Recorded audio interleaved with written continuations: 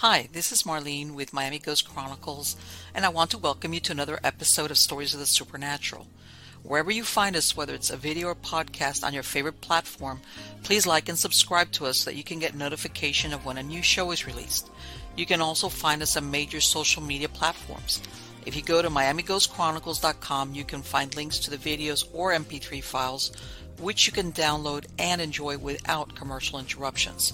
If you're into classic horror, ghost, and adventure stories, I narrate Nightshade Diary, and you can find links at nightshadediary.com.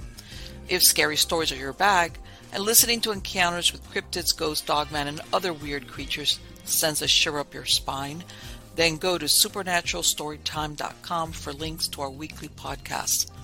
Noteworthy news about the paranormal world, true crime, conspiracy stories, and anything that is just plain weird can be found at eerie.news or visit the Stranger Than Fiction Stories tab at miamighostchronicles.com. Please subscribe to my newsletter on Substack. Just go to mppelliser.com for a link. I want to thank you for being part of my audience, and I think you are all wonderful. Hi, everybody. How's everybody doing? Good? Good? Still used to writing in 2023? That kind of deal. So here we are, 2023. I know I've said it in previous shows, but January for me is one of those months where it's like, oh God, okay. So it's, you kind of do a review. I've noticed, everybody reviews 2022, what's expected for 2023. But let's look at it, at a personal level, and, everybody's got, plans, hoping that everything's going to be better. And I have a feeling it's going to be better. Over here on the farm, all my chickens are doing well. Forward we go. And again, I want to remind you all to go ahead and sign up on my Substack newsletter. I'm still working on my next book, on the book number 3 in the Sybil Chronicles universe. And I am hoping to release it maybe in April or May. It's just that it's, that saying about life gets in the way, something like that. So I'll keep you guys. But again, like I told you, every time I usually release a book, I do giveaways on Amazon, a Kindle version for like 4 or 5 days. That's what I did with the last book last year. So, and besides, I send out the newsletter, and it's got interesting little podcasts, got some interesting articles there to go with it. But anyway, let's get on to the good part. And the good part is the guest that we have on tonight. And I'm very excited. This is the first time this gentleman has been on Stories of the Supernatural. His name is M.R. Gorga. He's a former copywriter and journalist with film and TV credentials. And he brings his talents to the paranormal horror genre. A child in the wake of the Amityville horror in the Summer of Sam, his talent for crafting hair-raising tales was first recognized in the 4th grade. When my teacher called my parents after first reading one of my stories, I thought I was in trouble, he fondly recalls. Instead, he announced, "Your son has a real talent for writing. Sign him up for the Young Authors Club immediately." His writing career now spans decades. His work has appeared in numerous magazines and Fox Family's channel, Real Scary Stories. Between writing, he plays a mean guitar and swills copious amounts of coffee without pets. And the reason why I laugh is because a lot of people, it's like then this, and my cat, my dog, my parrot, and I love it. Yeah. Help me welcome him. How are you doing, MR? I'm doing great. Thanks for having me on. As you can tell, because I talk about my dogs and my chickens and everybody, and stuff like that. But at the same time, I appreciate it because, Yeah. Well, the preconceived notion like, is that hey, there's people out there that are very perfectly happy without the pet, without the therapy dog. Obviously, you've been writing this you were very young. Yep. Very at a very young age. Okay. Yeah, I was writing since elementary school. And like that hard. There we go. Anyway, go ahead. Do you my last question? I did not. Can you repeat that, please? Nah, don't worry about it. No, that you started writing as a kid. Obviously, Yeah. I'm like one of those that, and you started writing like the horror genre and things like that, scary stories, and I know a lot of kids enjoy that. And is that what you that the genre that you always wrote in as you became an adult, or how did that happen? Well, I started writing. I don't know why I started writing scary stories at such Hmm. an early age, and like I said, I think that at the time, it was Amityville Horror had just come out, and they actually Yes, filmed the movie about one town over from where I was living in New Jersey at the time. really. And at the same time, it was about the same time was Son of Sam was running around New York City with you know, shooting people. So it was like I remember just this wave of fear that Right. kind of like went over like the tri city, the New York, New Jersey, Connecticut kind of area, and it was as a kid, it was just this wave of fear, and somehow I just think that kind of fed into me a little bit and made its way into my writings and my interests. So, but yeah, when I wrote the first stories, it was something about some mummy on like a murdering spree, and it was really something a Okay, did it for. cut out on you? Did you hear me? Guys, we're having a little bit of a problem, but don't worry. If anything, I'll edit the video. It's not a big deal with the audio. Um, the people like you were saying, you were living it, and people don't understand that if you lived in that area when the Son of Sam shootings were going on, this people were really wigged out with this. This was like Oh, it was uh yeah. scared, Oh, it was complete sweeping terror everywhere. I mean, I was a little kid. I thought Son of Sam was going to come knocking on my door, but I lived in Jersey at the time, so but I was a right? kid. I didn't know, like, you know. But that was, Right. for that time, that was some big scary news. Mm-hmm. Mm-hmm. Yeah, sure. I heard that people were like, it was like everybody's looking at, okay, this is the type of person who's been shot, so don't look like that person that got shot. People were like They, really like they started didn't want to dyeing get. their hair. Yeah, Yeah, I yeah, heard about her yeah. wigs, and it was like, and Well, yeah, it's one of those things that when you're a kid, still, you see your parents or your adults around you wigging out, and you're like, okay. And yeah. of course, the Amityville Horror, God, that took off from there as far as so many versions of, before, the murders, that the failed murders, and then afterwards, the things Yeah, with the Amityville thing. So yeah, yeah, I don't know that's why my yeah, I'm not sure why my parents allowed me to see that movie at that age, but they did, and you know what, the Jody the pig demon has never left my psyche. why? Because I tell everybody, you remember back in 70, well, no, you maybe remember a little bit. I think I'm going to date myself, but I don't care. Back in 73 when The Exorcist came out, first it was like Rosemary's Baby, The Exorcist, The Omen, and, Yeah, all these devil movies came out. But you remember yeah, when The Exorcist came out, that everybody was running around, priests were getting, the churches were getting filled and people wanted to get, exorcised. I tell everybody, why was it so scary? It was a well-made movie, but I think that it was a phenomenon, and up no to one had ever then seen anything like that we at were that time. kind of innocent Yeah, yeah, when it comes to horror movies. yeah. Well, it wasn't the genre that it is now, and no one had ever seen anything about a The, possession on film before. So it was like, they literally had people were fainting and throwing up and no, passing out in the theater. They had smelling salts on hand to bring people back to, and it was such a phenomenon that even the director William Friedkin couldn't well, believe it was happening. the thing is that people realized, I don't know, because think about it. Okay, it was a kid and everything, and but yeah, I heard. I mean, I went to the movies unbeknownst behind my mother's back when I shouldn't have. I went with her younger brother, which is my uncle and his wife. And I lied because otherwise she wouldn't have let me go to see it, because already by then, there was news stories. Right. But yeah, it was then after that, when they came out with The Omen and the Amityville Horror and The all those Omen. types of movies. My mom let me watch The Omen too. Yes. Yeah, and then the Omen, and that was another thing. The thing of using a little kid in the Omen, that was a first for like a scary satanic theme Yeah. kind of, to use a little kid, a very sweet looking little boy. Mm-hmm. That was, I want to say, that was like that creepy child thing, in the movies, Yeah. like um and yeah, that, but I think we were, as audiences, despite all but the worst we got before that was Hammer Films, The Blob, and Mm-hmm. Mm-hmm. stuff like True. that, and It's true. everybody. But yeah, it took off from there. And let me ask you, have you had your own weird or paranormal experience, or is it something you just write about?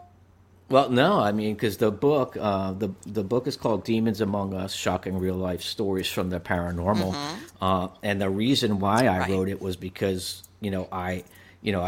I write my personal accounts, as well Hmm. as a very very very little known, very very scary historical account that took place in 1671, and and so the book is has my personal accounts, the Okay. the top personal accounts, like all the ones with the wow factor. But yeah, Sure. I have plenty paranormal. I like to call them like they're more demonic in nature than sort of you know ghostly or Then the hauntings, ghostly. which Did you have anything as a kid, or was it as an adult? Well, yeah. I mean, I have so I have two firsts I like to talk about, and Let's what the go. first, yeah, the first one was as a kid, and this Hmm. was as we talked about, and growing up in New Jersey, and I was a little kid, and we lived in a two-story house, and on the second story was like the TV room, and there was a laundry room there, All right. and my sisters were playing outside the laundry room, and then all of a sudden, this white, large white ghostly hand comes out of the laundry room, and it reaches out to grab them. They freak out and they run up the stairs, and I'm sitting on the stairs, and so they run up the stairs and they're crying bloody murder.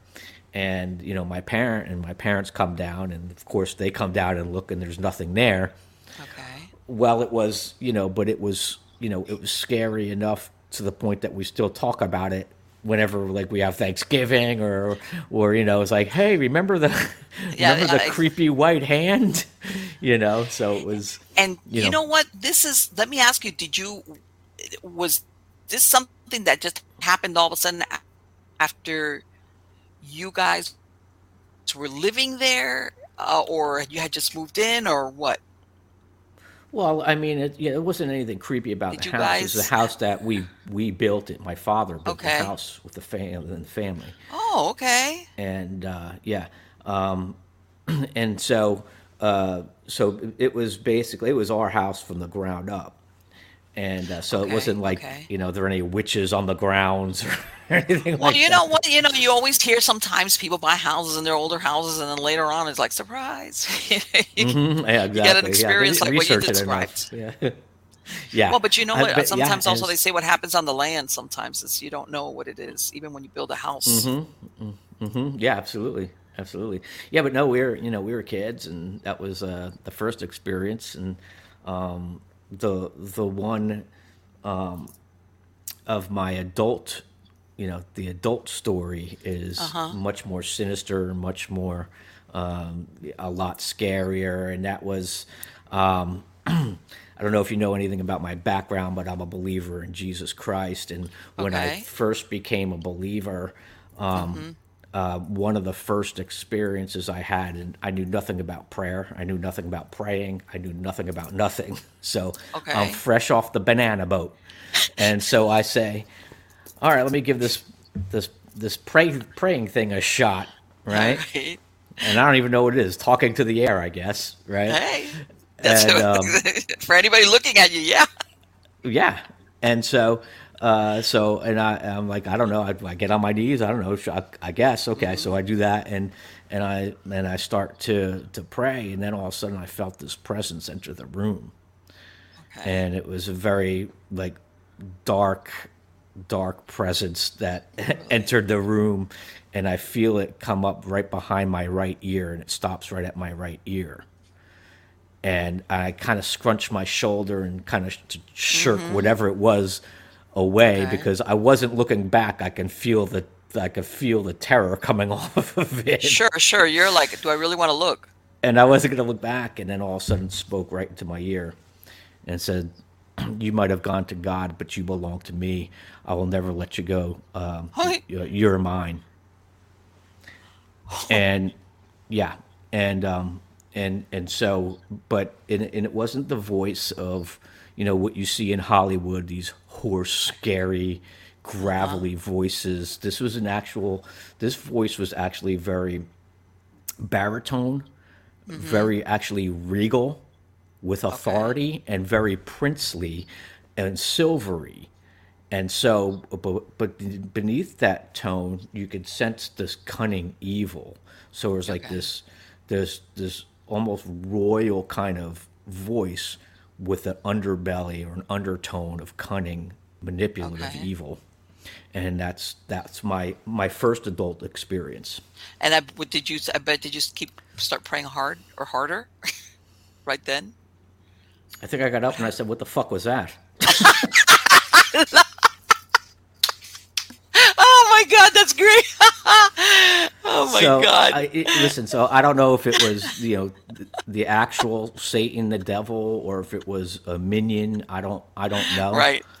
But I know Okay. that it was. I know that it was demonic, and I know it spoke directly into my ear, and I know it So was let me real. ask you something. In this place that you were living or what happened, this was the first time you'd ever had that or what?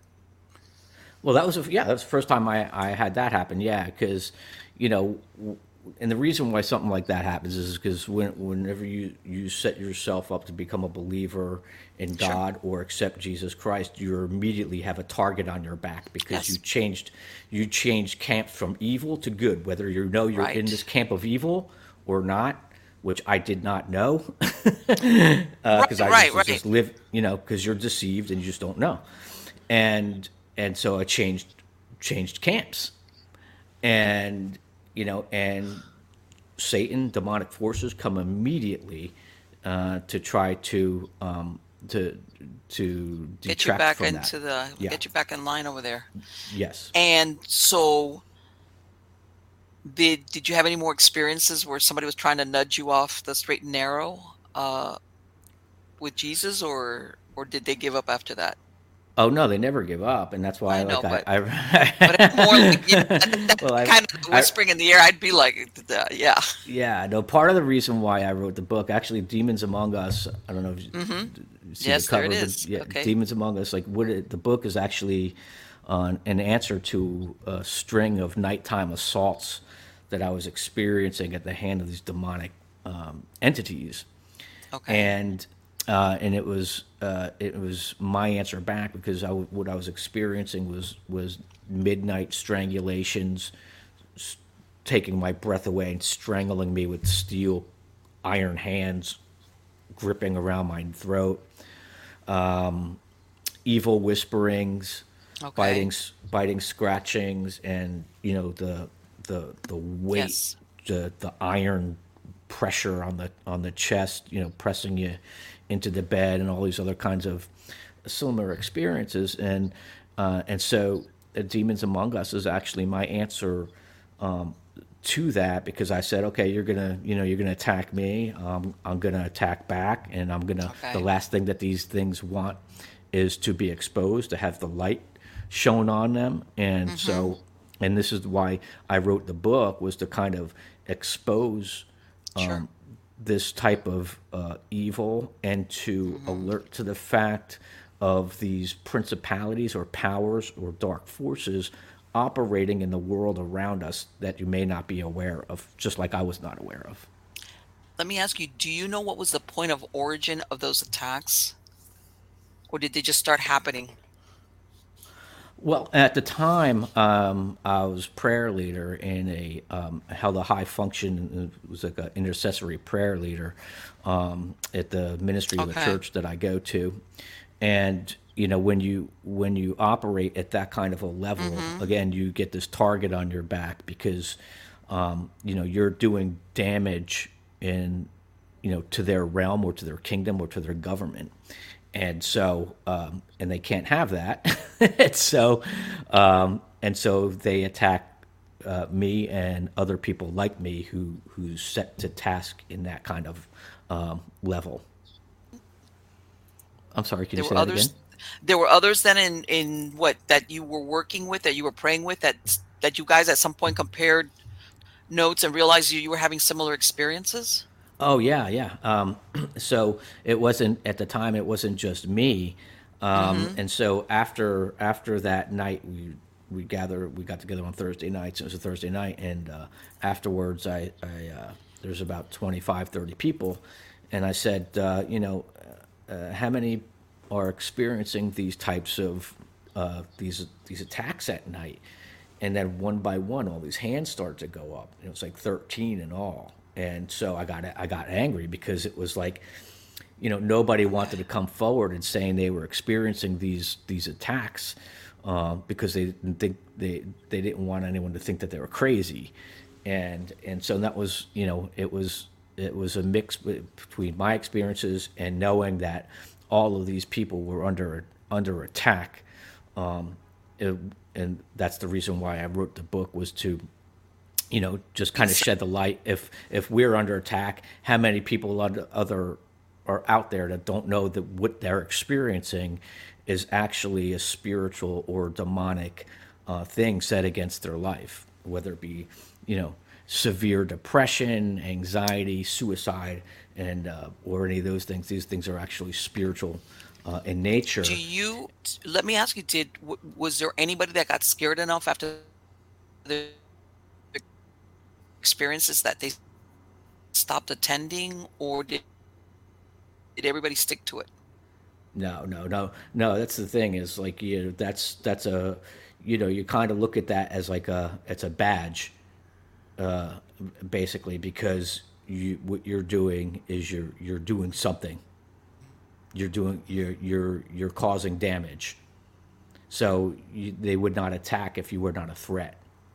So they were actually more encouraged to actually, you know, press in more, pray harder, pray against more demonic activity. And so it emboldened them more to know that the reason why they were being attacked is because they are a threat. But let me ask you: so everybody stuck to guns, and you all continued to meet. And how long did this take place then? How long were you guys I did this for being years. I getting was this like type of, leader for for like lack of a better word, 12, 13 harassment? years. I functioned in that ministry, in that role, for like 13 years or so. And was it only auditory, or did you ever see anything? Yes, yes. Okay. There are times, a lot of the times they're invisible assaults, but there are times when things, they manifest in the physical, and you can see certain entities. And I talk about it in the book. Okay. So, okay, so here you are. I asked you that you had never, besides obviously the auditory and the sensations, if you had seen anything. Did you ever actually see something, or was it just the presence? Yes. There was one episode where, and I talk about this in the book. Okay. It's chapter 3, and it was one of the most Mm-hmm. harrowing experiences I've ever experienced at the time of the writing of this book. And Okay. and I had, at the time, I was working at a newspaper in the marketing department, and I was caught in a round of layoffs, and which meant I could no longer afford my apartment downtown, so I had to move out west. And so I moved out to a house that was belonged to a family member that they just kind of left the house, and Mm-hmm. it was sitting for like 6 months. And so when I showed up, it literally looked like It literally looked like the Munsters of the Addams Family were living there because when I Okay. showed up, yeah, when I showed up, like it was a townhouse, so all the grass was overgrown, and then there were drifts of sand drifting in the in the driveway, and the fence was dilapidated, unpainted and raw, and there was even the fence door was even like It creaking was in the breeze. like, It was, it was like everything all the hallmarks of like a horror show. And to make things even creepier was, it was a townhouse, so it had these two bay windows, big so block this was like windows. your typical haunted house. Well, it was the haunted townhouse, but it was, so it had these Okay. windows, and they looked over the lot like these two vacant eyes, and it was very reminiscent to me of the Amityville Horror, um, you know, and so this was where I moved into, and so one night I was the master bedroom was on the second floor, and so one night I'm trying to sleep, and it's it's late, it's in the middle, it's the dead of night, and all of a sudden I start smelling this really foul odor, Okay. and it smells like garbage and gaseous with a gaseous chemical kind of note. And I'm like, I get up, something very rotten, and I get up and I'm like sniffing around, and then I go downstairs to flick the light on and check the garbage. There's nothing in the garbage. I check the garbage disposal. There's nothing there, Mm-hmm. and I know it's not a dead animal because I smelled dead rat and dead animal before, and it Right. wasn't that.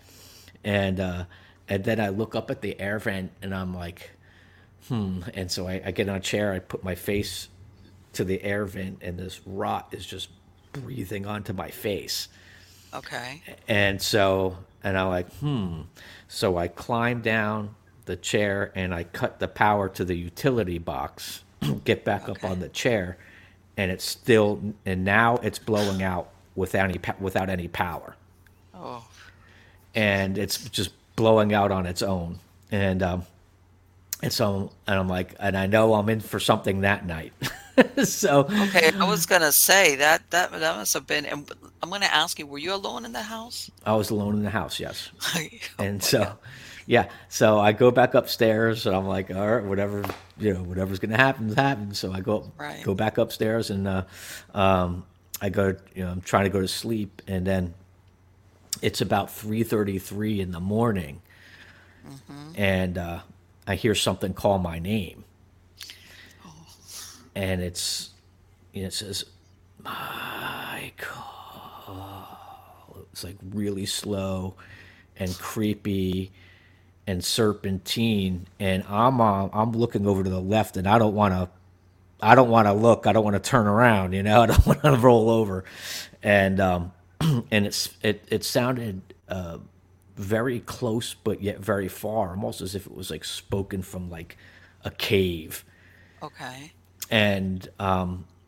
And so then I rolled over, and so I see something flash like under my eyelids, like a shift in the light. You could see underneath your Mm-hmm. eyelids. And that's when I rolled over and I looked up, and there's this figure looming over my bed, and it's tall, it's lanky, it's black cloaked and hooded, and its head is cocked, and I can see a semblance of the face in deep set in the cowl of its hood, and it's got this broad smile looking down at me with its head cocked, and I'm just frozen because this I feel this waves of this waves and bands of like hatred, black hatred pouring off of this thing. I can feel it Mm-hmm. not only on my skin, but it's burning through my body like a boiling tar. And Okay. so this waves of hot hatred and fear or whatever, and it's looking at me, and then I look down, and its hands were like nails, and It was creeping slowly up my chest. Oh my God. And I've had a lot of experiences, but the reason why this was so scary was because this was the first time it's ever manifested itself in the physical, and I can feel it as real as any touch ever. Felt it, its hand moving up my chest, and and I'm looking, and I remember looking down, and I looked at its gown and its robe, and it was crazy because it was, as much as it was spiritual, it was physical, because it was 3D in every sense of the word. Like, you could Okay. see me, but as I looked at its robe, and the robe was pretty wild because it was bands of, it wasn't like tatters or anything like that, but it was like Mm.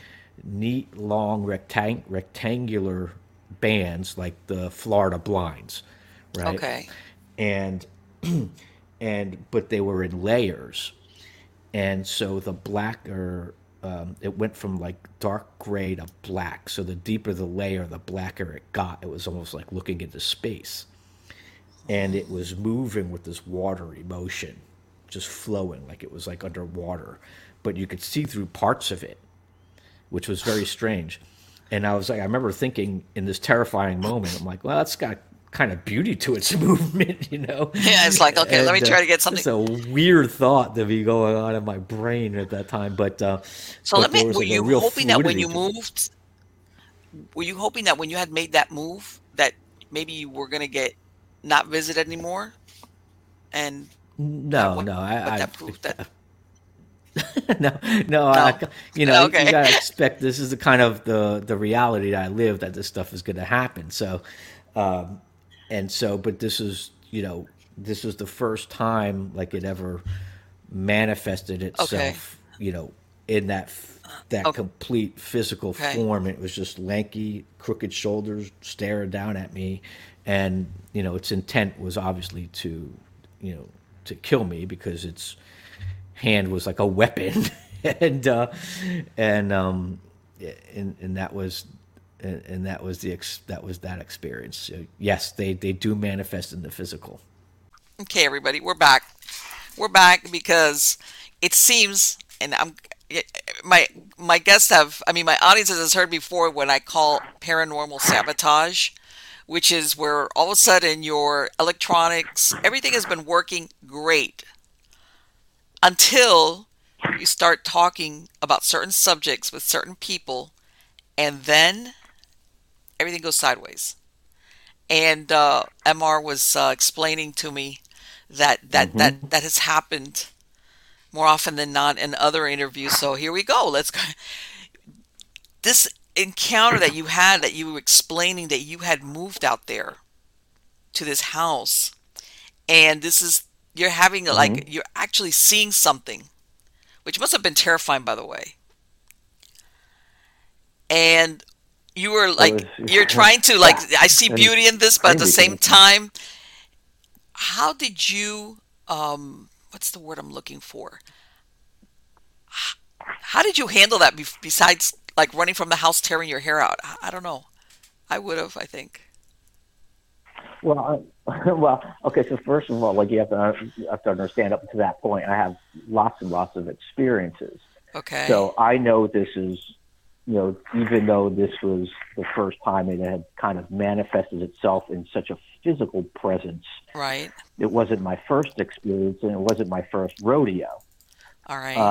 And so I know off the bat that these things are demonic in nature. These are demons in Okay. whatever form that they choose to take, and it was, so this is the form that it chose to take in this instance. Okay. Um, and so, but what happens is, at first it comes with like this paralyzing fear, and because it's it wakes you up or jolts you out of sleep. So there's that part of the fear, is that it just happens, and you're completely, asleep and jolted awake into this into this crazy situation. So there's that fear. And then you kind of have, there's a paralyzing power that they have too. So they kind of like take your breath away. So you can't cry out. They kind of like almost have the ability to kind of like freeze you there momentarily. Okay. Right. If that makes any sense. Right. So you're kind of like frozen for a second. And All then right. Once you kind of get your bearings together and finally able to speak, now these things have no power for the believer, the follower of Jesus, because Jesus himself gives his believers power over these forces. And he says, I give you power to trample on snakes and scorpions over all the power of the enemy. So these are no match for the power that's been granted to us and people like me over these dark entities and demonic forces. So what happens is when you're finally able to speak, you call in the name of Jesus, and these things just evaporate like a mist. It kind of like evaporated like a mist folding into itself. And that was the end of that situation. So they didn't give up on you that quickly, I take it then. Did the visits or the encounters lessen as time went by, or would it just go through like, peaks No, and valleys where they would? no, there, no. Yeah, I mean, it's, as long as as long as I am a follower of Jesus, a believer in God, these Mm-hmm. things are going to happen from time to time. So it doesn't happen like every night, Okay. but you just go with the understanding that this is this is part of the walk. This is part of that faith walk, and just know that you have an entity or an enemy. You Mm-hmm. have demonic forces that are out that are against you, and they want no good for your life. In fact, they come to steal, kill, and destroy, and that's their mission. But we have in Jesus, we have more power. We have power over them. It's an incredible thing that you think about.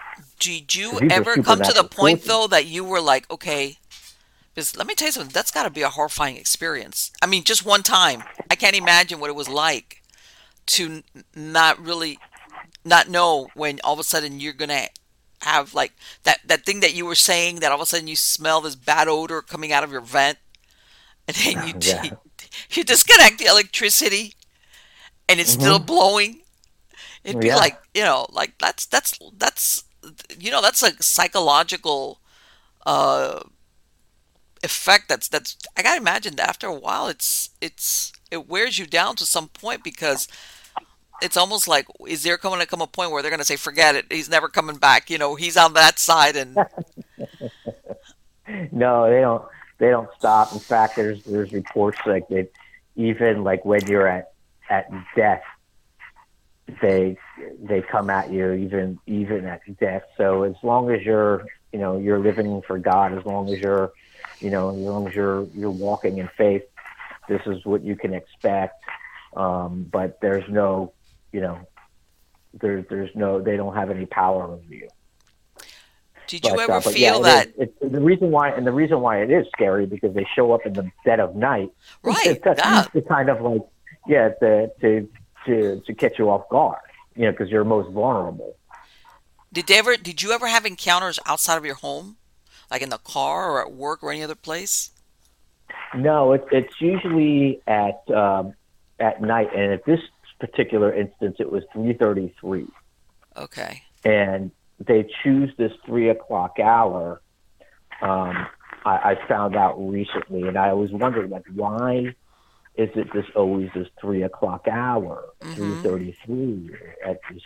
Well, that's I found out that um,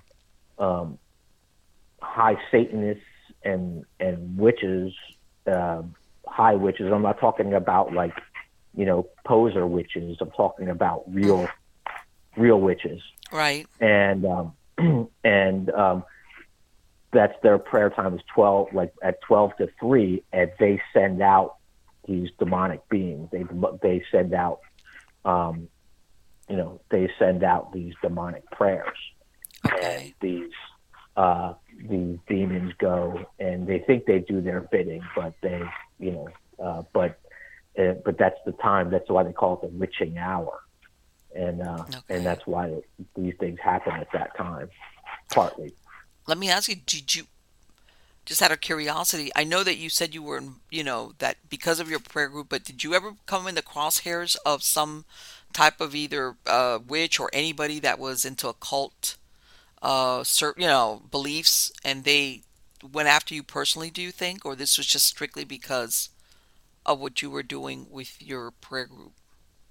Well, that's that spirit, that entity that showed up. That was a spirit of witchcraft. Okay. So whether somebody was sending it out, or so witches on assignment or Okay. whatever against me. But yeah, there's been it's and this is all like in the spirit. This is all spiritual stuff. So it's Right. like um, and so, but yeah, there's witches, and there's Satanists praying against people like me all the time. And so, but yeah, and I never was like in Walmart and someone like freaked out on me. No, nothing like that. But Oh my God. but I have come out of like church and found like chicken bones and people Really? trying to, you know, do some, voodoo or Yes. whatever, try, Yeah. things of that nature. So that stuff happens.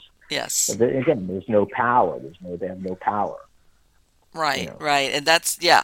And what was it? I can't remember. I was one time I saw one of these specials, and it was in some town, I want to say in the Midwest somewhere, Wisconsin, Iowa, something like that. And um, there was a people that lived on this land, this farmhouse kind of deal. And later on, they started having like a lot of paranormal phenomena happening in the house, a lot of it with a demonic slant, very sinister. Yeah, Later on, then they're trying to make head or tail, like, how did this happen? How did this come about? Why us? Why now? Later on, they find out that apparently one of the neighbors, because this is an area like your neighborhoods are, it's not like next to each other, apparently hmm was a witch, and she just took a disliking to the man of the house, the father, hmm and hmm she had done some type of ritual against him. And it took forever for them to figure out, with the help of somebody else, what the origin of it was. But they mm, had a lot of really bad and unusual things happening to them in the house. yeah, And I think I want to say that at some point, I think they found, you know how these older houses, they're raised off the floor, they've got like a crawl space underneath. hmm Basically, where this person had gone there and had set some type of, I want to say object or something like with a curse, something along those lines, hmm against them. yeah, And prior to that, they just couldn't understand what was happening and where was the origins of it. And that's why I asked yeah, you, yeah. Like, had you what did I made do? somebody mad at you, and they're like, okay, we're gonna we're gonna let you have it. Uh, Well, I mean, it's not even a matter of making someone mad at you. This is what's called, it's spiritual warfare. mm-hmm, And so they know who the true believers are. They know who the true, who's truly a threat to to that realm, right? right, I'm not making myself out to be like some, kind of,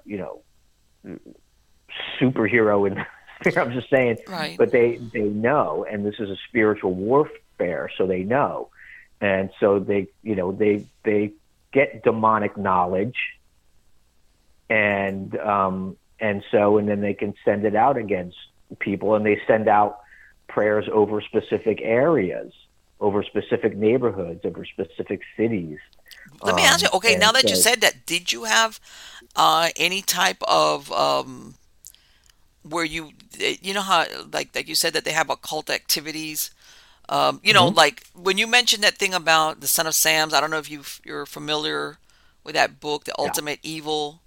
I think Mm. it was Moore Terry or Terry Moore. I mix up his name. That he had basically the book that he wrote was based on the belief that those murders was just not Berkowitz, that it was a group of Satanists who had carried out this. In other words, that there was Sure. all this cult activity going on at that time in the area, Sure. unbeknownst to Yeah. everybody. Uh, Sure. It's deeper than, yeah, it goes deeper than just Son of Sam. Yeah. Yeah. right, right. Yeah. And that it was, after you looked at certain aspects, you realize that okay, this was not something that could be done by one person. It's a very interesting read on the book and the information he presents. Where you were living, do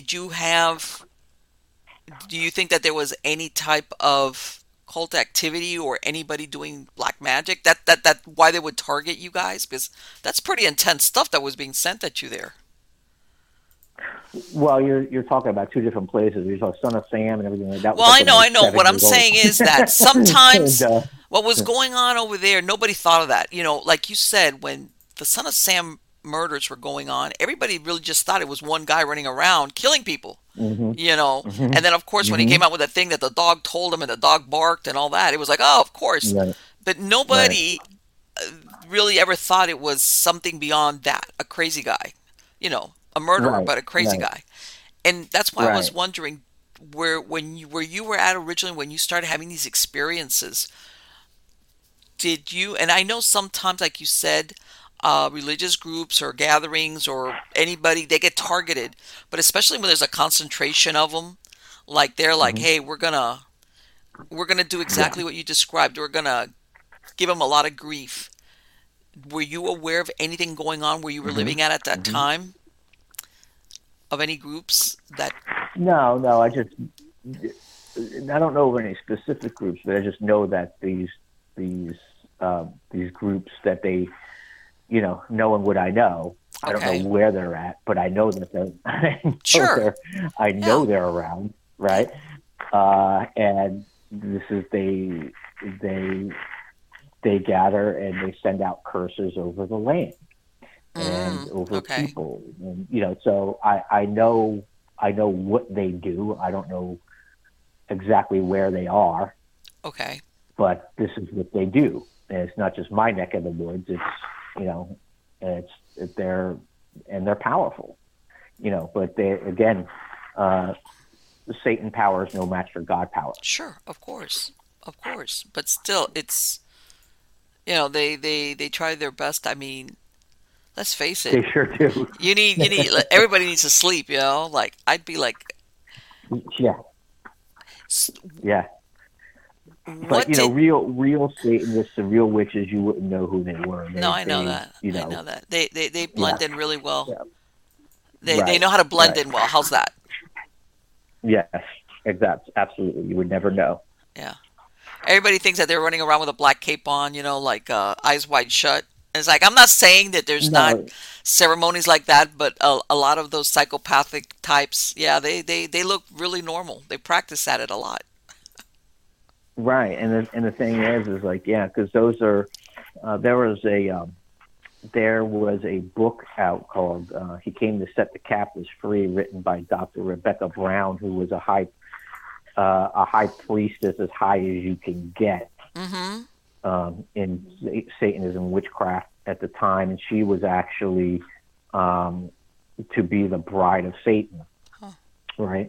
Um, and so she gets saved. She gives her life to Jesus Christ. She understands. You know, she the lights go on like, oh my God, what am I Right. doing, right? and Okay. uh, and so now she's a target. And but what she was talking about was, the people who walk around, who kind of, walk around and they look like they worship the devil, or they look like they're witches. Those are the posers, Right. Yeah. you know. The real ones are very underground, and you would never know it. Right. Yeah. And this is something she kind of talked about in detail in that book. It was quite an eye opener. Right, because everybody thinks that the ones, the goth type, the ones that are wearing black and got the eyeliner on and stuff like Right. that. And Right. yeah, after a while, you realize that's not gonna do. You want to blend. You want to blend in. Yeah, that's low level witchcraft. Yeah, right, exactly. Let me ask you in that story that's very interesting about what was the catalyst? I mean, this lady sounds like she was in earlobe deep. What what happened She that? was, yeah, she was. I think she was raised. I think her father was like a head Oh, warlock, oh and boy. so she was groomed as the bride of Satan, Okay, and Satan himself would appear to her, and so she had real powers. And she talks about um, witches' battles. This is in okay. California. She was talking about that there are witches' battles, and Mm-hmm. but basically like which witch has more power, and then Okay, they would like transform into animals, things of that nature, and then someone would shoot a gun and the bullet would stop, but these powers are not their own powers; these are demonic powers, sure. but that enable them to do these things. So it's not like who which witch or warlock is stronger. It's like who has a stronger demon, Okay. and that's how it works. So they think it's a lot of times their power is under the operation of Satan and demonic powers. So, I have heard of that. That yeah, that some groom their own children, which you stop and think about it. That's a horrible thing, though, to grow up like that under those circumstances. Yeah, yeah, That's got to be a horrible thing for a kid. yeah, Uh, and yeah. and, Well, and and let me tell you something. the You're right. Talk mischievous about somebody consequences getting of that. a bullseye on them. She probably had a big one, or still has one. I don't know where she's at, but yeah, that Well, lady. it would. She must have been. I wonder, did she ever describe in her book what happened to her afterwards once she pulled herself out of that? Whatever, it's like every time the conversation starts going in a direction, man, we were going along just fine. And then all of a sudden we started talking about this lady and how she was you know, groomed as a child, Hmm. and the next thing you know is like you were not there, and it's like, Yeah, okay, there we yeah. go. Stuff is. Paranormal sabotage. Incredible to think. Can you hear me? Yes, I can hear you perfectly. That the this is keeps dropping, and for anybody that's listening to this that thinks that when I say that I have not had a problem with my connections all day and just to make it up to make it interesting, I'm absolutely serious. It's just one of those days that I got up today and I've been working on material all day long using the internet. I had not Yeah, had not even a hiccup, a sneeze, a twitch until I started to speak to you. And I'm laughing like like I am now because I dropped you again. Oh crap. You had just finished saying the last yeah. syllable of that prayer and all of a sudden it was a bloop. It was like, okay. Yep, yep, yep. You know what? So hopefully it should be good now. Okay. So anyway, here we are. Fast forward. When you're talking about this lady, but now you you moved out west. So let me ask you. Up to this point, are you still having these encounters? Have they slowed down, or um, or have you found like now? This is a bad comparison, but have you realized, when I'm engaged in certain activities which are going to be exposing or challenging to these dark forces, that they like start intensifying their visits or their attacks on you or whatever? Have you? Yeah, I mean, there's levels of things that they do. It's harassment or oppression or depression, or it just makes things very difficult. They operate not only just in the air and the atmosphere around us, but they work through people. Okay. And people don't understand that they're actually under the governments of Satan and Mm-hmm. Lucifer and demonic powers. If you're not under the governments of God, you're under the governments of Satan. And you operate in his domain, and you could be used by him without even knowing it. Okay. So people that can harass and come through people, and Sure. and things of that nature. And but one of the more recent ones was before I moved out to where I'm at right now, was at the old house, Mm-hmm. and not the one with the it was my father's house, Okay. and he had recently passed away, and I was in his bedroom, and I was cleaning out his closet, and came across like this old. He didn't throw anything out, so it was like this old warm green sweater that was there forever. And then I came across like a Miami Hurricanes T-shirt, Okay. and then I was that night I was trying to go to sleep, and I just sensed something kind of like enter my room, and I look up, and it's my father, or something in the appearance of my father. And to give you a visual, my dad looked a lot like Danny DeVito, the Okay. short Italian guy, and kind of, Right. a Right. Right. round Italian guy, and he's wearing the green sweater. And so right off the bat, I know it's demonic, because my dad would never have been wearing that sweater. It was tucked away for like 20 years. Right. It's like, yeah, like we were talking about, something And you put away in so, the closet and forget about. yeah. And I'm like looking at this thing, like at my father. We'll call him my father. Okay. So I'm looking at my father in the corner of my eye, very, very suspicious. And he's holding the Miami Hurricanes T-shirt. It's folded up. And I don't say anything. I'm just looking at him. And he comes walking toward me. And then he kind of leads in to give me a hug. And I'm laying down. And like, I don't hug back, but he comes in for this hug, this awkward hug. And as he peels away and pulls his head back, his face is before mine, and the edges are melting off like a cigarette paper, like it's just kind of burning backwards.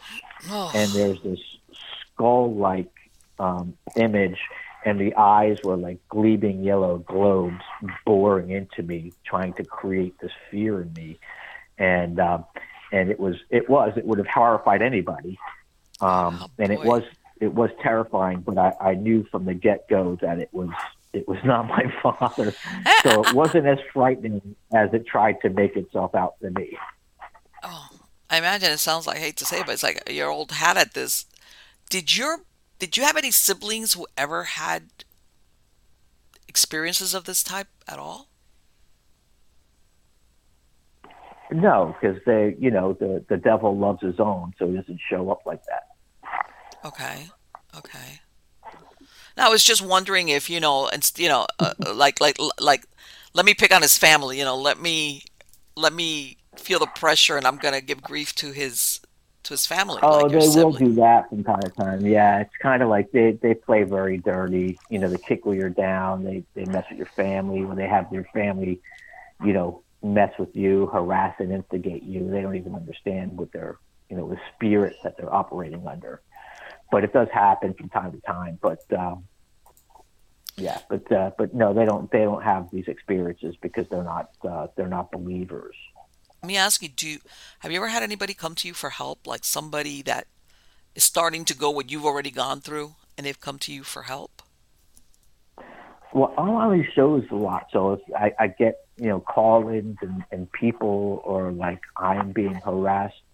This thing is pulling my hair out. It's wrecking my home, and things of that nature.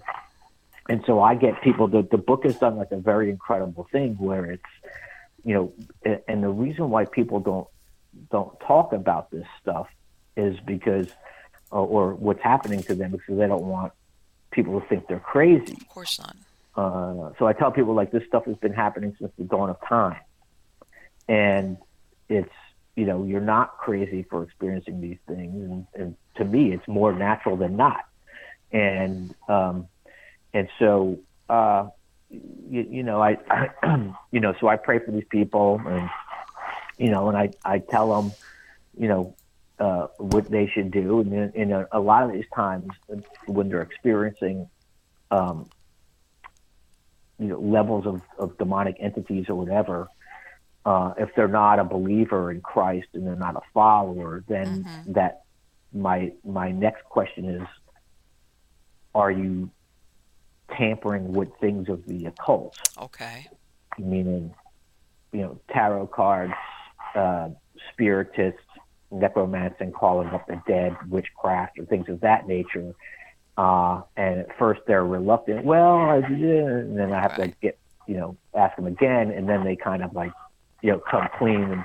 And a lot of times people are tampering with the occult, which opens up the doorway Right. to these demonic harassment, oppression, harassment, and you keep tampering with it long enough, in the most extreme form is possession. So, but yeah, these people, like, uh, they reach out to me, because the book has made them comfortable, um, to Right. reach out to me. Exactly. Exactly. People sometimes feel like you described very isolated because number one, they don't want the stigma attached to them of either being crazy or that person. And I think it helps Right. when you read or hear whatever. Okay, this has happened to other people. There's a way out of this somehow. Right. Uh, Exactly. because if Yes. not, um, I could see where somebody that finds themselves in this scenario, especially if the type of visitations that you're talking about, where they at some point they might even contemplate suicide because I can see where Yes. somebody that doesn't see I don't see an end to this or how am I going to get out of this?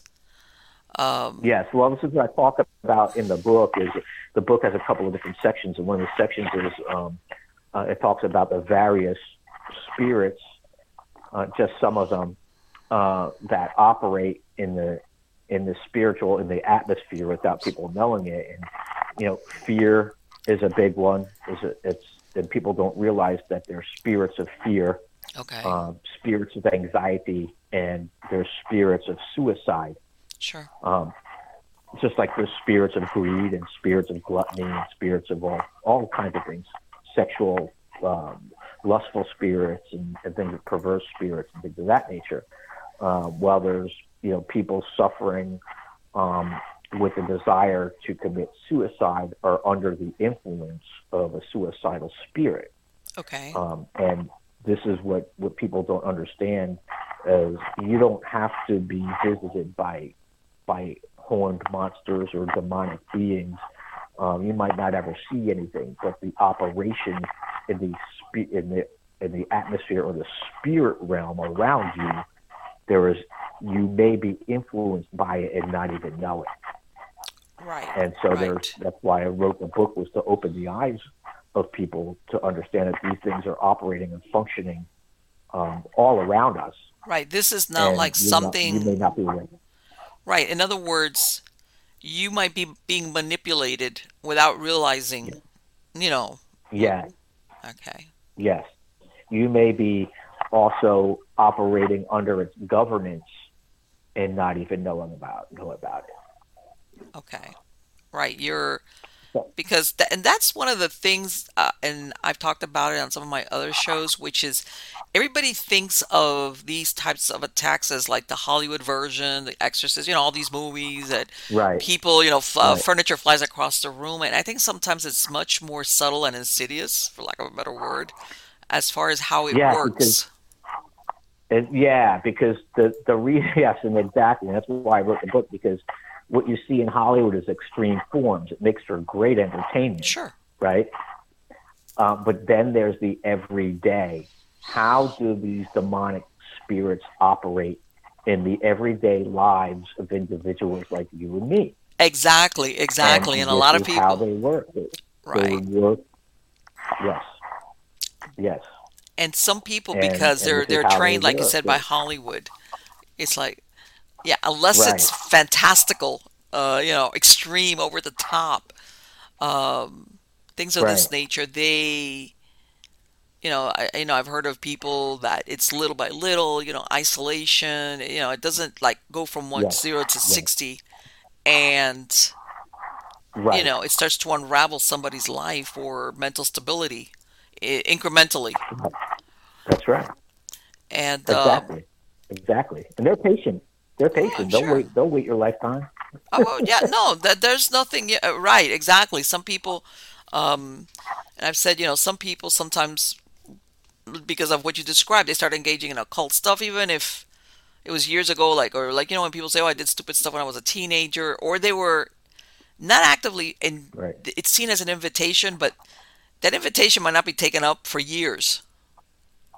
All right, Yeah. so Well, this is what I tell people is like, that it opens a doorway. Now, people don't think of it as like an invitation, like, "Hi, demons, come on into me." sure, Like, that's not the invitation, but the invitation, it's seen as an invitation not by the person who's dabbling. It's seen as an invitation by these demonic spirits, meaning that if you were to cast the demon out of somebody or to try to expel the demon, it would say something to the effect like, "Well, I belong here. This one's mine. I was invited." right, And meaning that their use of a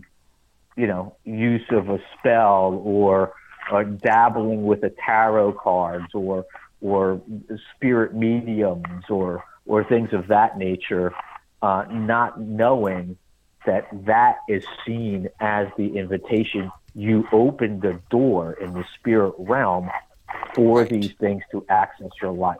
And that's why it's seen as an invitation, not by the user, by the demonic powers. Right. In other words, just because you don't see it as an invitation doesn't mean it wasn't taken as one. That's right. Exactly. Exactly. Yeah. It's one of those things where you tread a very fine line when it comes to things of this nature. Um, what do you have you ever met, how can I say this? Have you ever met anybody that when you meet them you go, this person, I don't want to say possessed because that's a really loaded word, but either somebody that's either I want to, if you want to say oppressed or obsessed, Yes. that you could Yes. tell when All you the meet time. them. Yeah. Yeah. All the time. Yeah. Yeah. Because um, it's called like God gives you a spirit of discernment, right? I Mm-hmm. mean, you can discern what's going on with somebody, or what they're influenced by. Okay. And it happens all the time where it's like, I know immediately if somebody's practicing witchcraft, Okay. because you'll it can't. Now, we're talking about very, very highly spiritual stuff here. Okay. So, and how you hear from God and how you receive it from Him in the spirit. Okay, so it's you'll know immediately because it'll hit your spirit like a hammer, like witchcraft. Boom. Like, yeah, it's so to the believer or the follower, it's given very, very starkly. Okay. Um, at times, what people deal with, and especially witchcraft, like, that's all you'll hear is witchcraft. Boom, and you can feel it like a hammer inside of you. I can't explain it any other way, Okay. but for those who are followers of Christ and believers who believe God in a very, very deep level will understand what I mean. The message is given very, very sharp and very clear. Do you think that some people, um, because that let's say you've looked into someone's eyes and you're thinking, boy, this person looks human on the outside, but there's something else Oh in yeah, the driver's you seat. can see darkness. Right. Yeah, you can see darkness in people. Yeah, all the time. hmm Yeah, Yeah. it's very apparent. Yeah, like you could see darkness in people, and you could see a lot of things in people. Yeah, but you could sense darkness on people. You can see darkness in people, and it's usually you can look in the eyes, and 9 times out of 10, kind of you know know that there's something going on there for sure. Yeah. Have you incorporated any of your experiences into your writing? I mean, like fictional stuff, or do you think it's tinged Uh, it well, with somehow? the, well, well, with Demons Among Us, these are my own, my own personal accounts. My own the historical account is Hmm. that's in there was the first fully documented eyewitness account of demonic possession in American history, and it Okay. happened 20 years before the Salem witch trials. Okay. And and the reason why it's the first fully documented account was that the story takes place between the town minister, small of a very very small town in Massachusetts, and it's 1671. So Okay. basically, Massachusetts was freeze. So these Okay. people were in the woods, and town minister takes place between the town minister and the 16-year-old maid or maid servant who lived with him Hmm. for a couple.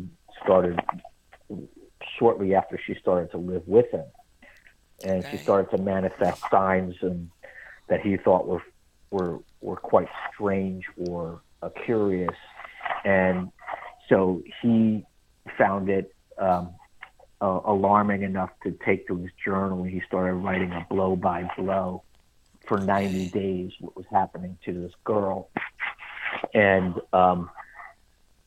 you talk about, you know, true horror. This was as horror as it gets. And this girl started exhibiting some very, she was, um, uh, she was inspired and she was under demonic assault. And she was um, going through some very, very, very bizarre experiences. Um, I don't want to give away the book, Okay. No, but no, she I went through understand, but some that's so. very, very I'm listening powerful. to you with rapt attention. It's like, oh, um, Yeah, I mean, very, very, very, very severely, highly demonic attacks that this young girl was experiencing, and he was writing them down in his journal. And some of the things that would happen, she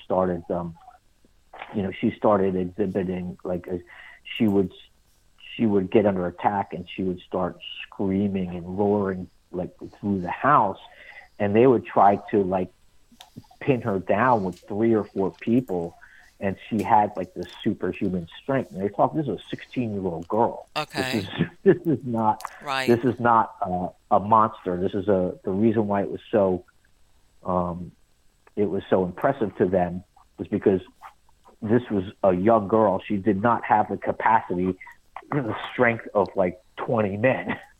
Right. So, Right. Right. and and it happened a couple times. A couple times she tried to um, throw herself in the fire. Uh, Wow. she she and there's a scene in the book where um, she was told to go kill the minister, and so she takes a blade, and the devil puts a blade in her hand, and he's showing up physically, Okay.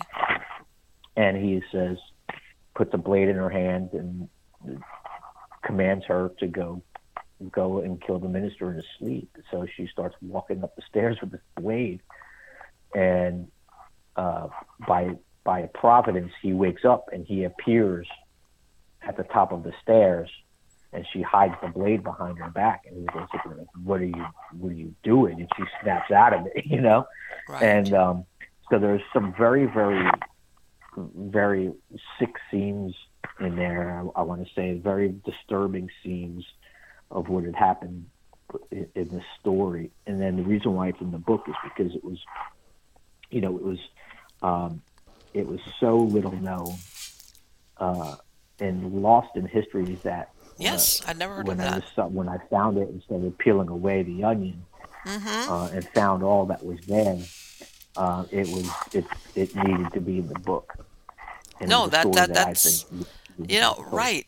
And you're absolutely right. I had never heard of anything that even similar, as of course, everybody's more than familiar with the Salem witch trials and everything that took place. Right, And, that's the one that right, everybody thinks of as far as the colonial, that Yeah, that time period has always been. this is more harrowing to me. In my opinion, it's more harrowing because this was, you know, this girl was under some serious assault. You know.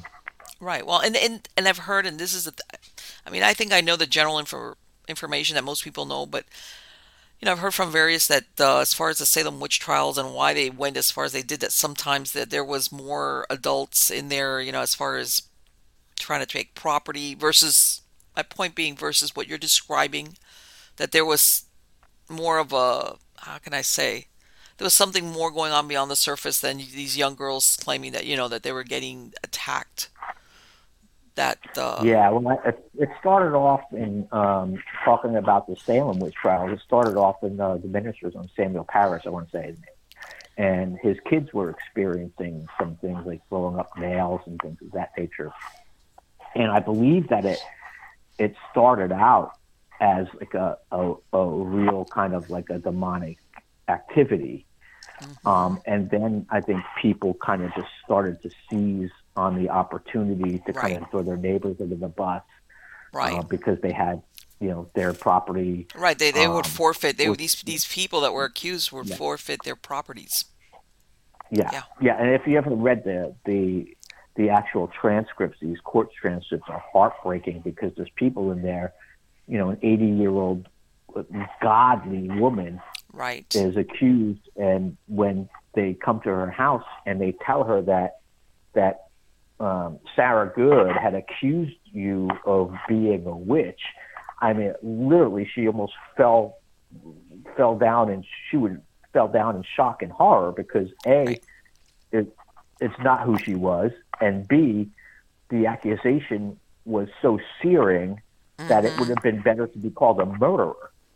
Right. Well, and this is the thing. I think that when you read, these were not people that you could say, well, maybe they weren't in league with the devil, but they were doing risky, they were involved in risky. All these people were, up to then, upstanding part of their communities. And it seemed like all that was necessary was for this young girl to point the finger at them, and whatever type of life they might have led up to then didn't matter because they immediately fell under suspicion. And I hate to say it, that was it. That's all it took, in other words. And I think when did it is all it took. And it is all it took. And Ann Putnam wrote in her diary that she, she made it up, and that Mercy, I want to say like Mercy Lewis, she wrote stuff like, you should have sworn Mercy today, in court. And, she really kind of put it on, and she was in shock that the court actually believed their performance. Right. And so there was a measure of that. But I think that it started off as a real thing. And then you had these, for some reason or another, these kids or these young girls just started accusing upstanding citizens of their village.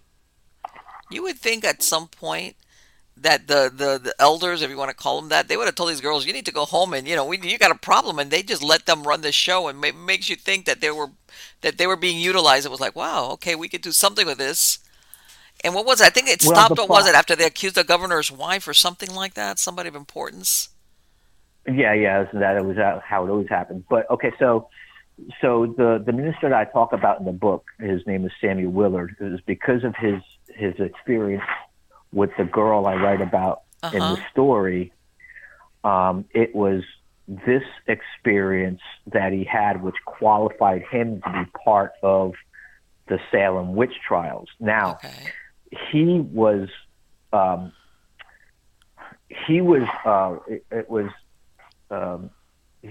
his mentality was very, very moderate for the time because he was arguing against the trials. He was trying to stop them.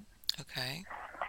And he was revolutionary for his time because, they wanted to, she's a witch, we're going to have to kill these people, And but his thinking was, and he argued this in court, that they wanted to admit spectral evidence.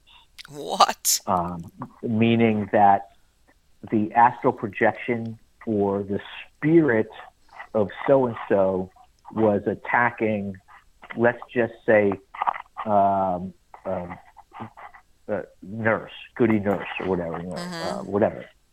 And so they were saying that it wasn't them attacking them in physical form, but they were appearing in a spectral form. Now they wanted to allow this spectral evidence.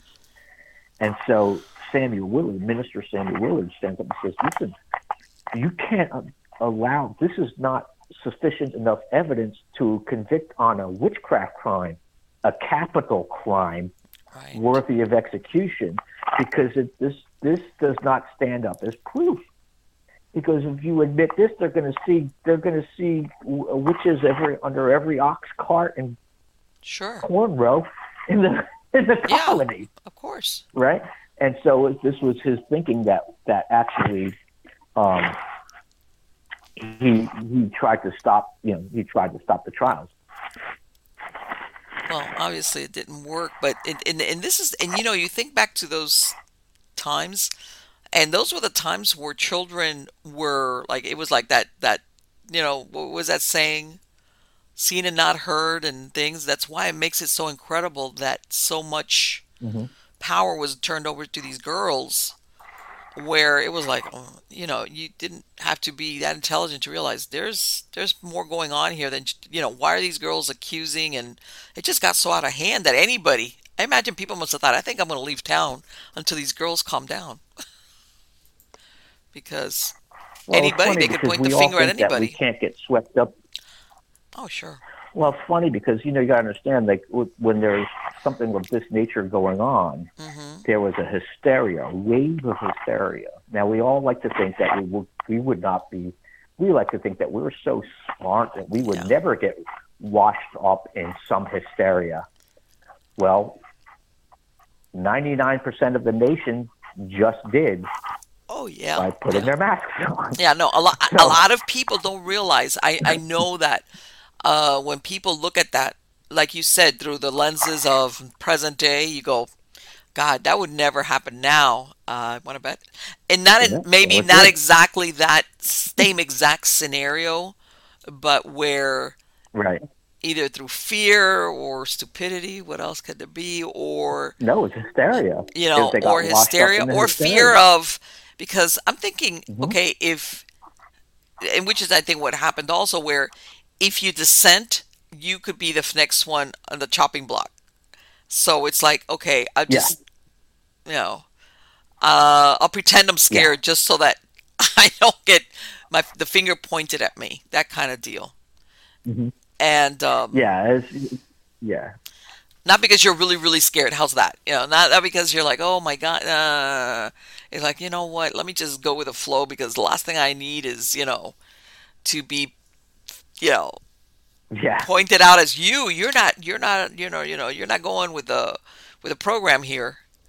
And yes, of course, absolutely, absolutely. And I tell, as a matter of fact, that my shows, I say, here we are in 2023, and I tell everybody, I remember back in the December of 2019, I remember it so clearly because my mom, who was 93, passed away December 28th. So when you have certain events in your life that you remember distinctly what was going on at that time period. And I said that back then, right there at that cusp between 2019 and 2020, there was just no way I think anybody could have imagined what was rolling in towards everybody. No. And I think that if somebody would have said this was going to happen the next 2 years, I would have said, no, that's not possible. No way. Nobody's going to go for that. And I was like, yeah, sure. Yeah. It was, I think a lot of people had a big waking up as far as what human nature is all about. Yeah. I think everybody got a good lesson on that. And they're still are. You could see what fear, how controllable people are through fear. Yes. And this is exactly this is a design, but you could see exactly like how controllable people can be through fear. And I've always wondered, how the heck did these Nazis get all of these people to do these things. Well, I want to say, And now I know. well, no, you know what? It was a big. How can I say? It was more a psyop, I think, than anything else to get people to be so. I don't want to say, like you said, manipulated or fearful. Like, when you let some Hmm. people, a person's imagination run wild, sometimes they do more damage than if you actually showed them consequences. And Yeah, yeah, it was like a big psyop where people were. I can understand at the beginning where everybody was unsure, and then when it just grew, it was like people. It was like, man, what happened to everybody's backbone? Hello, you know. yeah, yeah. So, It was great. I fought with people everywhere. Everywhere. I never wore a mask, by the way. So it was like, mhm, I knew it was. I won't tell you how I knew it mhm. was bullshit from the beginning, but I knew it was bullshit. And not that there wasn't a virus, Sure, but I that the understand. fear being, but that the fear that was being promulgated was BS. And so I never wore a mask. And you want to talk about people freaking out? You Oh, know, I know. I mean, it's crazy. I fought with doctors. I fought, No, well, you I know fought what? with I fought everywhere. I personally now, even now, I've gone to concerts and places with a lot of people, and you see people wearing masks, and I'm like, what are you doing? If you What are are you really, doing? Yeah, if you really believe that you need to, what are you doing here in this place full of people? I'd be sitting at home listening to the music. If this really concerned you so much that you think I need to wear a mask, you would, if that was what my concern was, you wouldn't get me like nowhere near an event full of thousands of people. So it's right. almost like oxymoronic, what they do versus like, okay, you're scared, but you're not scared enough not to not come to an event. If that's, I don't know, I don't get it. I see that, and I'm sure everybody's seen people sitting in their car by themselves with a mask on. Oh my God, It's like, that drives me crazy. what do you think's gonna That happen to drives me you? absolutely crazy. First of all you need to do is read the box, and the box Yes, I says know.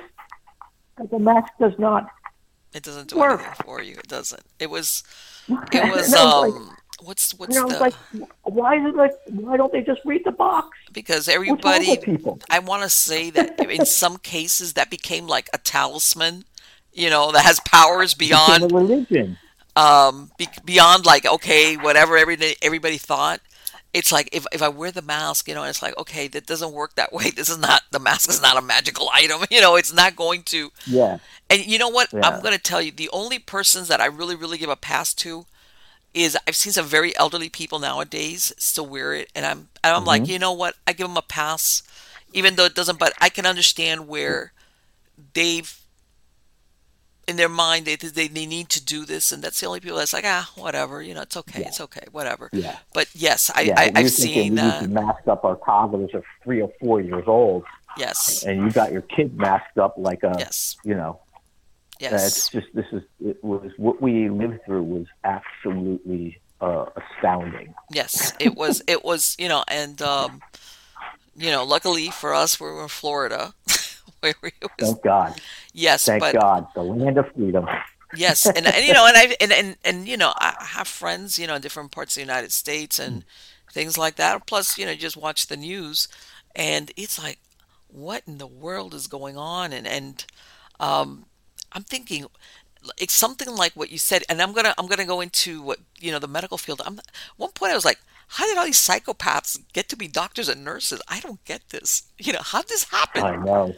Um, It was so like so many levels and so many things of like just people trying to keep their jobs, yeah. and then well, and I thought the same thing too. So I did some research on like the Holocaust, Mm-hmm. and this was very very akin to Nazism, Right.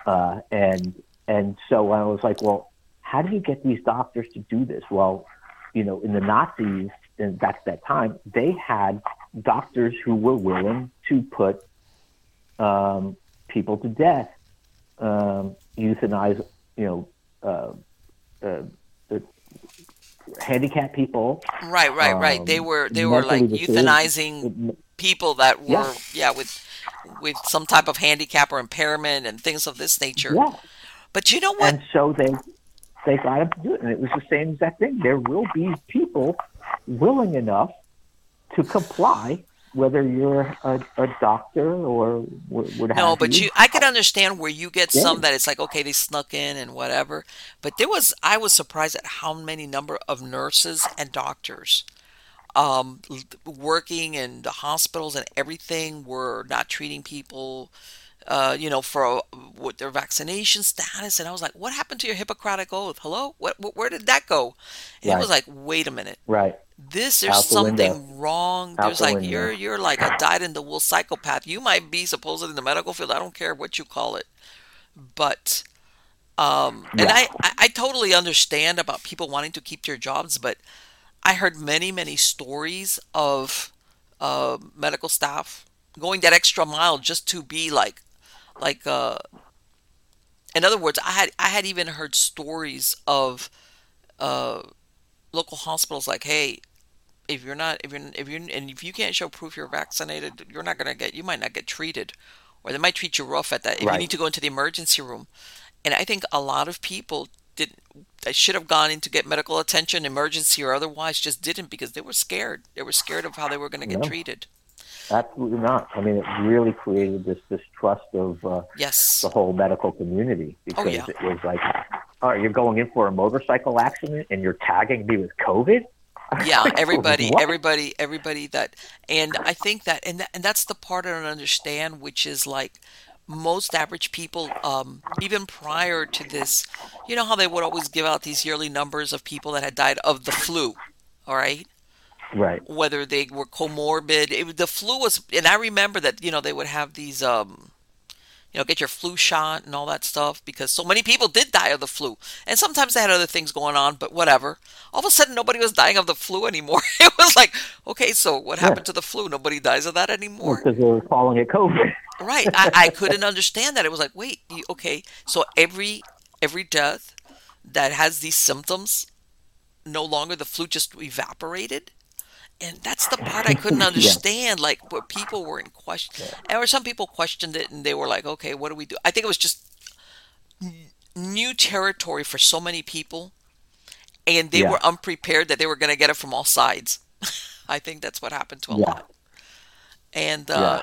It was not good. well, I don't know if you've heard that now they are looking at, and I've seen that. I've seen it for a while, where they've pushed. First they started with the teledoc medical, where you could basically do like a doctor's visit via video, all right? Yeah, But like a Zoom thing. Yeah. like a Zoom thing, and so I can see where there's moments where it's something minor where you could say, okay, Hmm. but that the push that it's going through is for the visit not to be with your doctor or your PA or whatever, but with AI. AI will be the one that will be doing that you'll be talking to and describing your symptoms for the Wow. that's the push eventually. Like, in other words, that's the ultimate aim of this, but they can't go there right away. So it's more like, well, let's push the teledoc, which I've seen that very much so. The Huh. teledoc, Wow. teledoc, teledoc, and then pretty soon the person, well, not the person, whatever, at the other end of the visit is not the doctor or nurse or somebody. It'll just be, Wow. So basically, like they're grooming people yes, to kind of yes, form them into the idea of the AI yes. diagnosis. And by the way, they're doing that That's also insane. with a lot of the mental health services.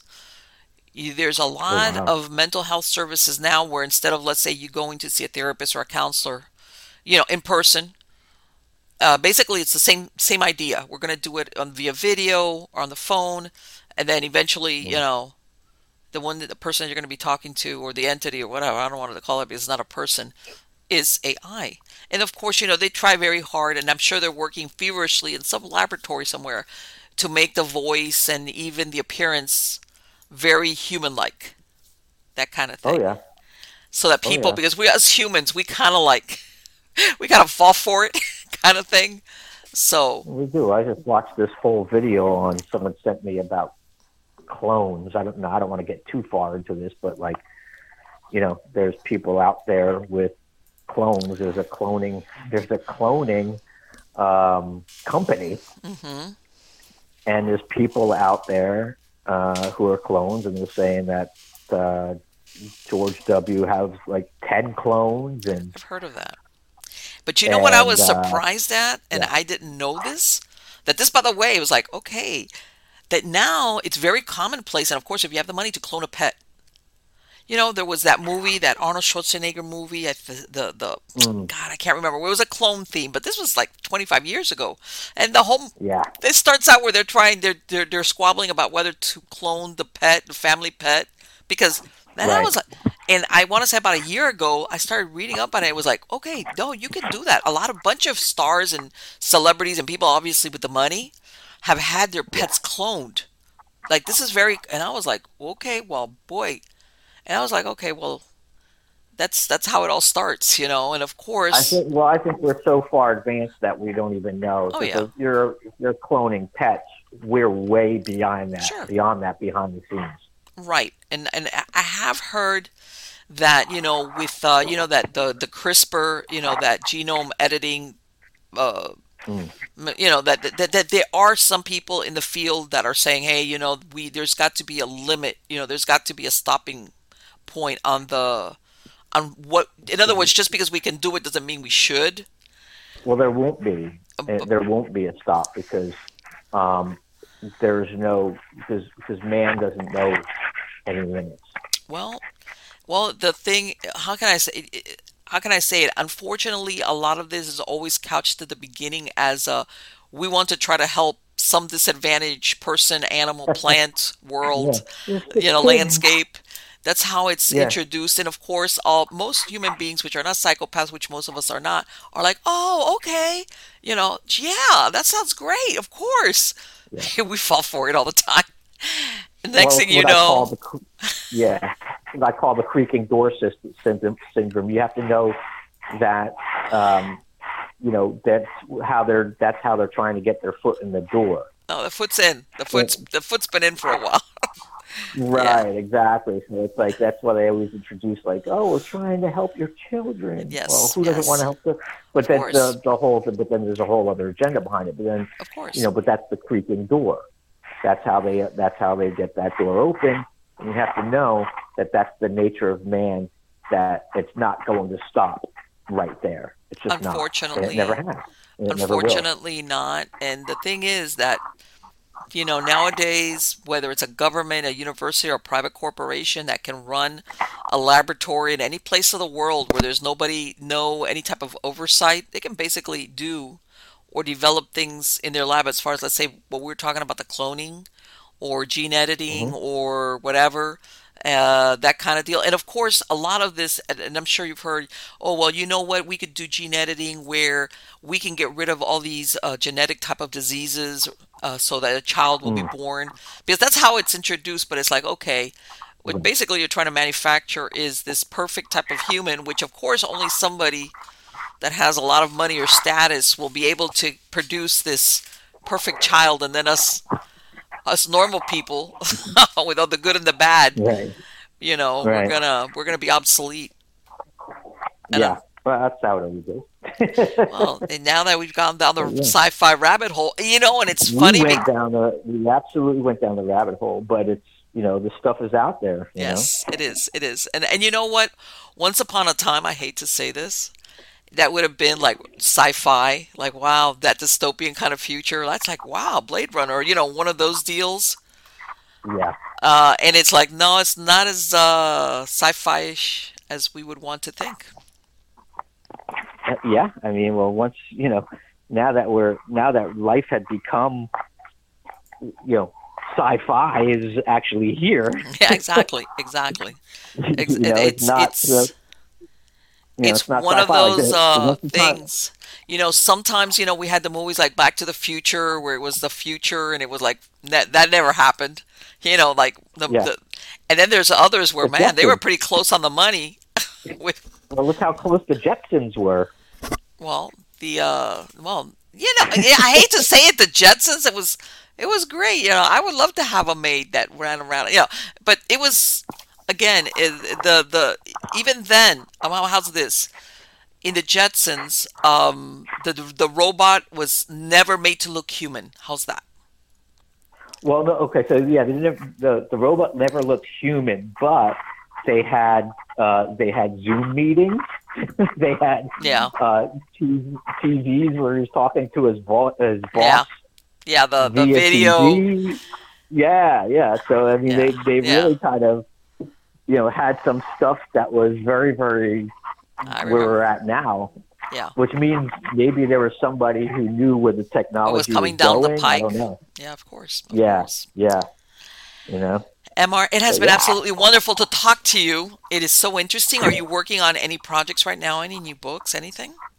yeah, I am. I wrote a screenplay that I'm looking to looking to for producers and agents to get behind right Okay. now. And that's in the works. I'm looking for studios to get with on that.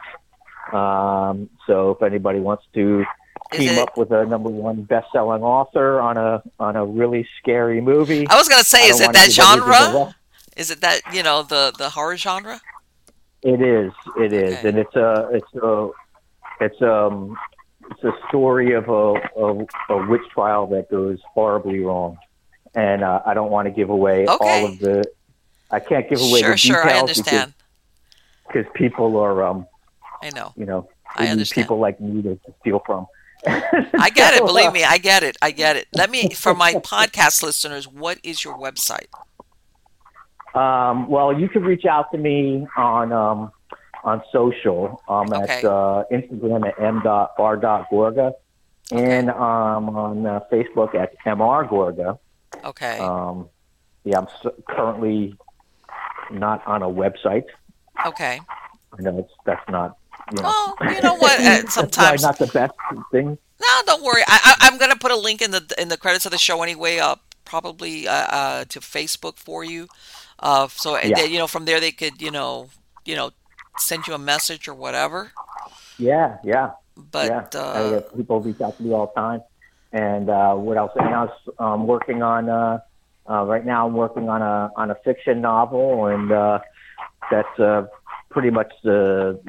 I kind of write in that same vein where it's you know old 16, 1700s okay, kind of creepy witchcrafty kind of stuff. So okay, that's where I'm going with that one as well. So fascinating. Again, thank you so much. It's been absolutely wonderful to speak to you. it's been a pleasure. Thank you for having me on. Likewise, take care. Bye bye. Thank you. You too. Bye bye.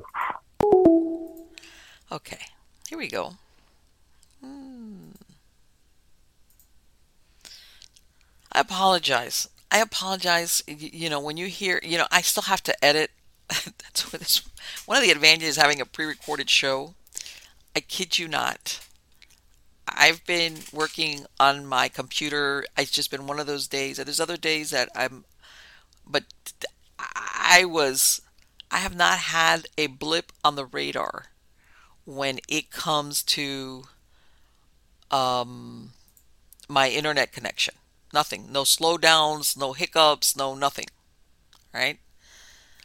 And as soon as I connected with him, everything, all my connections, it started doing that warbly stuff, which is usually when your bandwidth, and it's like, okay, by the way, I don't have a million things going on that you're saying, okay, it's eating my bandwidth or whatever. There it wasn't. I mean, as a matter of fact, in the middle of the day, I've got more stuff going on that's connected to that internet than even now. So, for lack of a better word, as far as how can I explain that, I can't explain it. I can't. Because it's, boy, it's one of those deals where, you I don't know. And sometimes, no, not sometimes. I have called it, what they call, paranormal sabotage because it's like this is so unusual and the timing is like impeccable that it leaves nothing else as to why. And one of the times I he basically told me, this happens a lot. This happens a lot. And I said, really? Yeah, this happens quite a lot of times where I start going and talking about certain things, and things go sideways when it comes to the recording. And I was like, okay, because I told him um, if I would have seen that my internet for some reason was acting weird, I would have called you on the phone and we would have done it what we ended up doing versus doing the streaming. And uh, so there you go. What can I say? Now, what he talks about, okay, I don't know how he's still sane, all right? No kidding. Because for me personally, I think about what he described, and that can put a big strain on a person's, how can I say it, mental, spiritual well-being. Because when you just don't know when something like this is going to make an appearance, I don't know, that almost makes you feel like, man, when's the other shoe gonna drop? And but at the same time, I like that he pointed out exactly what he said, that sometimes there's people going out there with very going having similar experiences and they don't talk about it. Contrary to what everybody thinks, that, oh, I'm going to call a paranormal group, or I'm even going to go to my clergy if you have a clergy to go to, or whatever. There's a lot of people that don't. I think they go through stages of either denial, um, then, but when they can't do the denying anymore, they, they want to outlast it and wait and see, okay, maybe it'll just stop. And then it doesn't. And then little by little, and I've noticed this in some of the cases I ever handled where it's something like this, where there was a malevolent slant to the experiences the person or the family was having, they start retreating into some type of isolation, and they, like he said, the stigma. You see, they're going to think I'm crazy, or I'm hallucinating, I'm doing drugs, you name it. Believe it or not, sometimes, and when we look at these paranormal shows that people seem almost excited that they're having this paranormal investigation and the group shows up and this and this and that. That's not accurate all the time. And the reason why I'm saying this is there's times that people realize that when they start going out and maybe asking for help, whether maybe family, I'm not saying everybody, family, the clergy, even maybe if you belong to a certain group or a church, and you start describing, or even people come to your house and they get that feeling of some darkness or something like really intimidating. You know how that thing, like, you're afraid that you're going to catch what that person has, that people back away from you, including family, by the way. Don't always think family, that people like do it. Clergy does it, all right? I've heard of clergy say that the ones that kind of a little bit dismissive, whatever.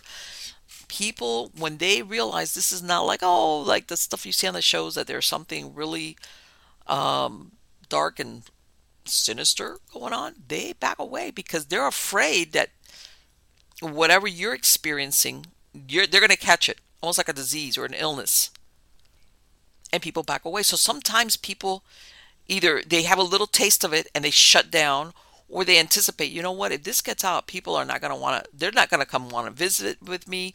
They're not going to want to be my friends or my family, or what, and they kind of shut down. So what he was saying about that, when people have read his book, they can say, okay, you know what, there's other people out there that have had this type of experience, which is like really dark. All right. Uh, and this is how they found the solution, or this is what happened afterwards. Again, is almost like the group therapy thing, the benefits of which is you don't feel isolated. You realize other people have gone through this, and the solution is, or there's hope at the end of the tunnel, whatever, one of those deals. But yeah, sometimes it does take something like that for people to, sometimes people read those books not for the scare or the scare factor. They read them because they're looking for I need to find somebody who's had something similar to what I'm experiencing, and they can tell me before I go blundering around going to all the wrong sources for help. Maybe I can read this story about what this person experienced and how they got help. That kind of deal. Yeah. And you know what? I've heard of sometimes people have dabbled in the occult. By this, I'm not talking about the Ouija board. I'm talking about that you were either in a group or a coven or you hung out with people that you shouldn't have, even if you were a hanger on. And maybe that was sometime in the past, and then this biting them in the butt, and they're almost afraid or embarrassed to maybe they're in a relationship with somebody that they never told this person about what they were involved in. And they're like, I can't talk, I can't say to this person, you know what? I was doing this, I was dabbling in this, I was hanging out with these people. So they're like kind of like painted themselves into a corner as to what the source is for what they're experiencing or seeing or hearing or whatever the case might be. And then how do you explain yourself out of that one? So sometimes, it's always have it's always good to have a DIY because basically at the end of the day that's really among other things like and then I've said this before. And again, this is based on, unfortunately, what you see in a lot of these paranormal reality shows where the cavalry is either the paranormal groups coming over and in truth, where people find themselves in these type of situations, you could ask for help, this and that, but really the one that has to take care of this and handle this is the people, the person, the couple, the family they're the ones. They're this thing of like that you're going to have somebody come in and clean up the mess and they're going to go away and this horrible thing that happened or whatever was going on, that's it, it's over. Nah. Mm-mm. No, it doesn't work that way. It doesn't work that way at all. And a lot of people after the fact find out the hard way that you're going to have to get your hands dirty in the case of if you want to, whether you want to call it banish, pray away, bind, I don't know, whatever. You have got to be the one to confront whatever it is. How's that? You're the one that has got to confront and defend whether it's your home, your property, your life, your children's life, your sanity. Uh, you cannot, you can't cower it away. Because what happens is, and you'll hear of this, of people that have had groups, even blessings from clergy, different denominations come in and everything is fine for a bit and then it comes back. And the reason is that the authority of the person being affected, the target, in other words, that authority, it was missing. Nobody, and I know people can say, well, somebody acting on your behalf up to a certain point, but really, you've got to care enough about your well-being or your life or your safety or your mental health, whatever, to defend it, against whatever it is, to tell them you got to go away and I'll not have you here.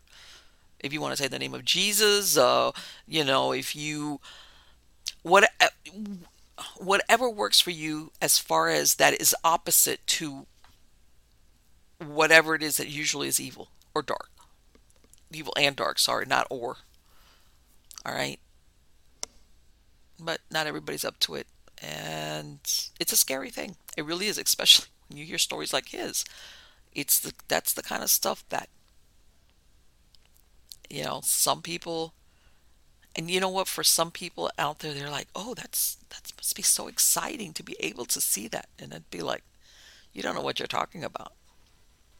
All right, having experiences like what he described, this is not like when you go see a horror movie and at the end of the movie the credits roll and that's it, it's over, and you get up and you go home and that was a real scary movie. I had made me jump a couple of times in my chair, and what about when the credits don't roll and there is no end in sight? Yeah, then everything changes. Then time slows down. And that's when a lot of things happen, like we were talking about, where, hey, this is not that the furniture flying across the room or, Somebody, no, this is like stuff is happening and weird things are happening in my house. And maybe it's that psyop thing, that psychological warfare where, I have this horrible nightmares and then 2 or 3 days go by and then it comes back and I live constantly wondering when's the next thing going to happen. Sometimes that is the way that kind of evil works its way into your everyday. That's how. All right, guys, please come back every week. I have a lot of great guests, new ones like MR Gorga, returning guests. And again, go to miamighostchronicles.com or mpelliser.com. I have links to my Substack. I have links to all the video and podcast versions of all the shows. And of course, you can find the podcast and the videos. I have videos besides YouTube. I am on Rumble, on Roku, on Cloud Hub, on BitChute, on Steemit, and of course podcasts. I'm the podcast. All the different podcasts are on all the major podcast platforms. You will find me there. Stories of the Supernatural, Nightshade Diary, Supernatural Storytime, or you can look for MP Pelliser. Don't forget also we have eerie news. So until next week, thank you for stopping by. Take care.